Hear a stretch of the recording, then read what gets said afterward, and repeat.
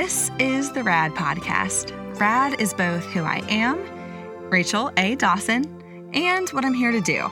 Share what I'm reading, that's the R, an action step, the A, and something to discuss for D. This is episode 9. I took a little break last week from recording and had an extended Sabbath, and I am so glad to be diving back in today with a new episode.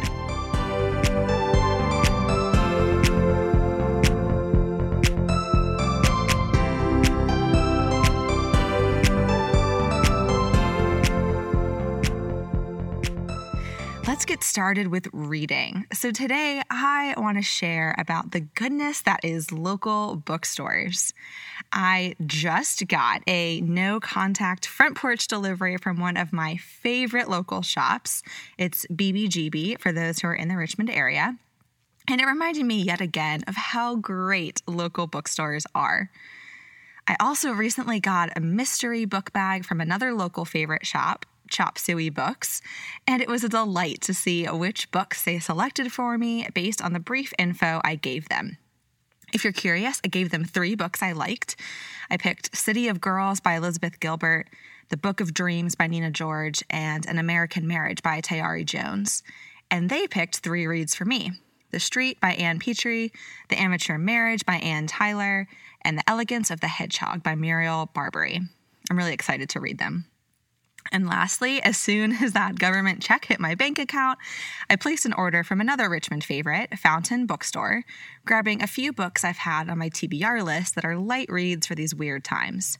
I don't usually buy a lot of fiction, so this was a rare treat for me. These shops are awesome and so worth supporting, especially if you're in the Richmond area and can do the local delivery or the pickup options. But even if you're listening from somewhere else, I encourage you to support your local bookstore in this season. And always, really, but especially now. My dad and I were talking about this recently, as I've had to remind myself lately that it's not my sole responsibility to save every little shop and business and restaurant I love. And he said this: pick the 5 or 6 places you really love and want to see survive and commit to supporting those. I love that. These 3 shops that I've named are definitely some of mine. Because I think bookstores are an important and beautiful part of our local communities, I highly recommend making one of the places you support in this season, if you can, a local and independently owned bookstore. And even if you aren't in a financial place where you can purchase new books, maybe just share their posts on social media, like what they're doing, comment on things. A little bit of publicity on social media goes a long way and is a huge vote of endorsement in these times. I'll link a few of my favorite bookstores in the show notes, both here in Richmond and ones in other states where I've traveled. And I'd love for you to comment on that post with your favorites so I can check them out too. Now for action. These days of quarantine and self-isolation are strange ones for sure.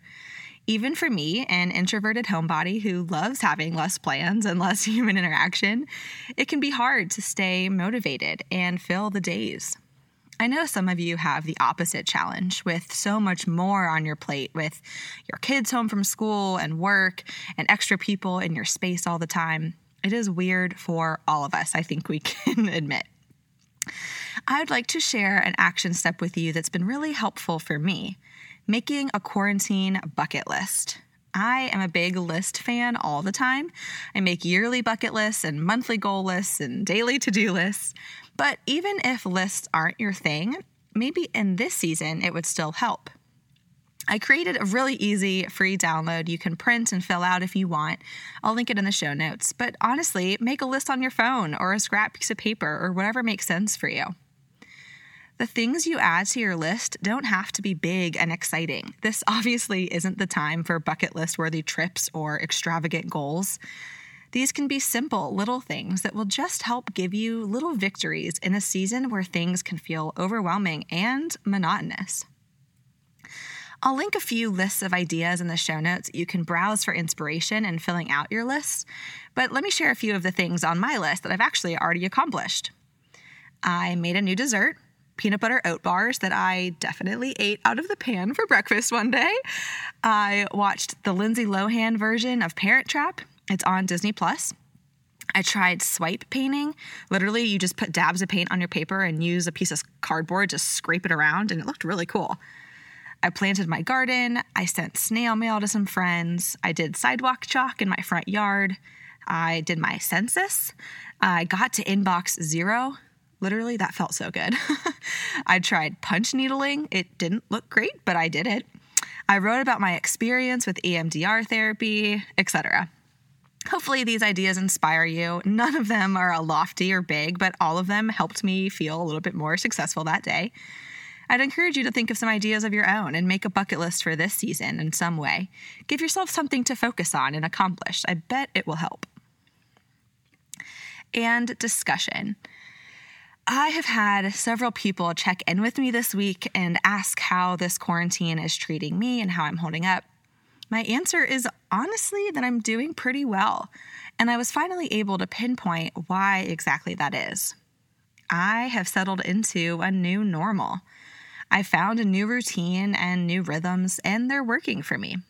The hardest part of this whole coronavirus for me was the week at the beginning where it all was escalating really quickly and we were still working, but trying to figure out if we were canceling Easter for our church or not, trying to figure out if we should work from home or keep coming into the office. Things were changing hour by hour. We were looking at what other people were doing and trying to judge accordingly.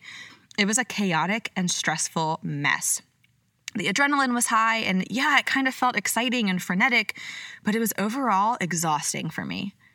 Then the first week of working from home felt novel, but kind of strange and uncertain. And then somehow, subtly, it became normal. I'm used to having my meetings on Zoom now. We all know how to mute ourselves now and change our virtual backgrounds. I have a rhythm of reading right now. I've adjusted to having way more dishes and somehow less laundry. It feels like a routine, and I feel more settled. You might not, and that's totally okay. I would just encourage you to take a few moments to reflect on how you're doing in this season of social distancing and isolation and working from home or e-learning or whatever it is that your life looks like right now. Make any adjustments that might help you survive or even thrive better. Do you need more structure? Do you need less? Do you need to get outside more? Do you need to take more naps? Maybe wake up earlier or go to sleep earlier? Whatever it is, be willing to look at your life and see what you can shift.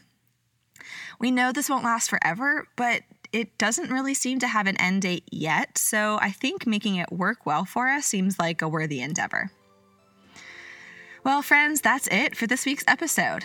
I would love to ask you to subscribe to this podcast in whatever app you like. My favorite is Overcast, and it helps make sure you see all future episodes right in the app that you already listen to.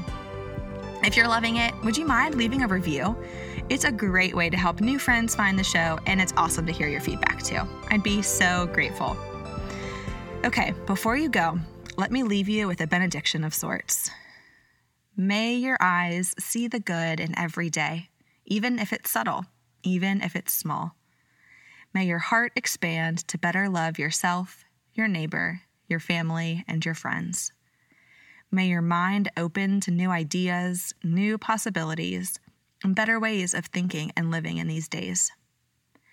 May you find strength and courage to face the unknown, and may you find flexibility and grace to navigate the waves as they come. You are dearly loved, and I am grateful you are here.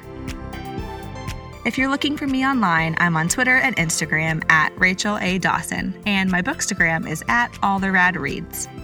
For everything else, find me at racheladawson.com. The music and mix for this episode were created by my brother, Drew Dawson.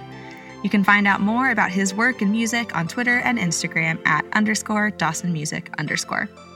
Thanks for listening, and stay rad, friends.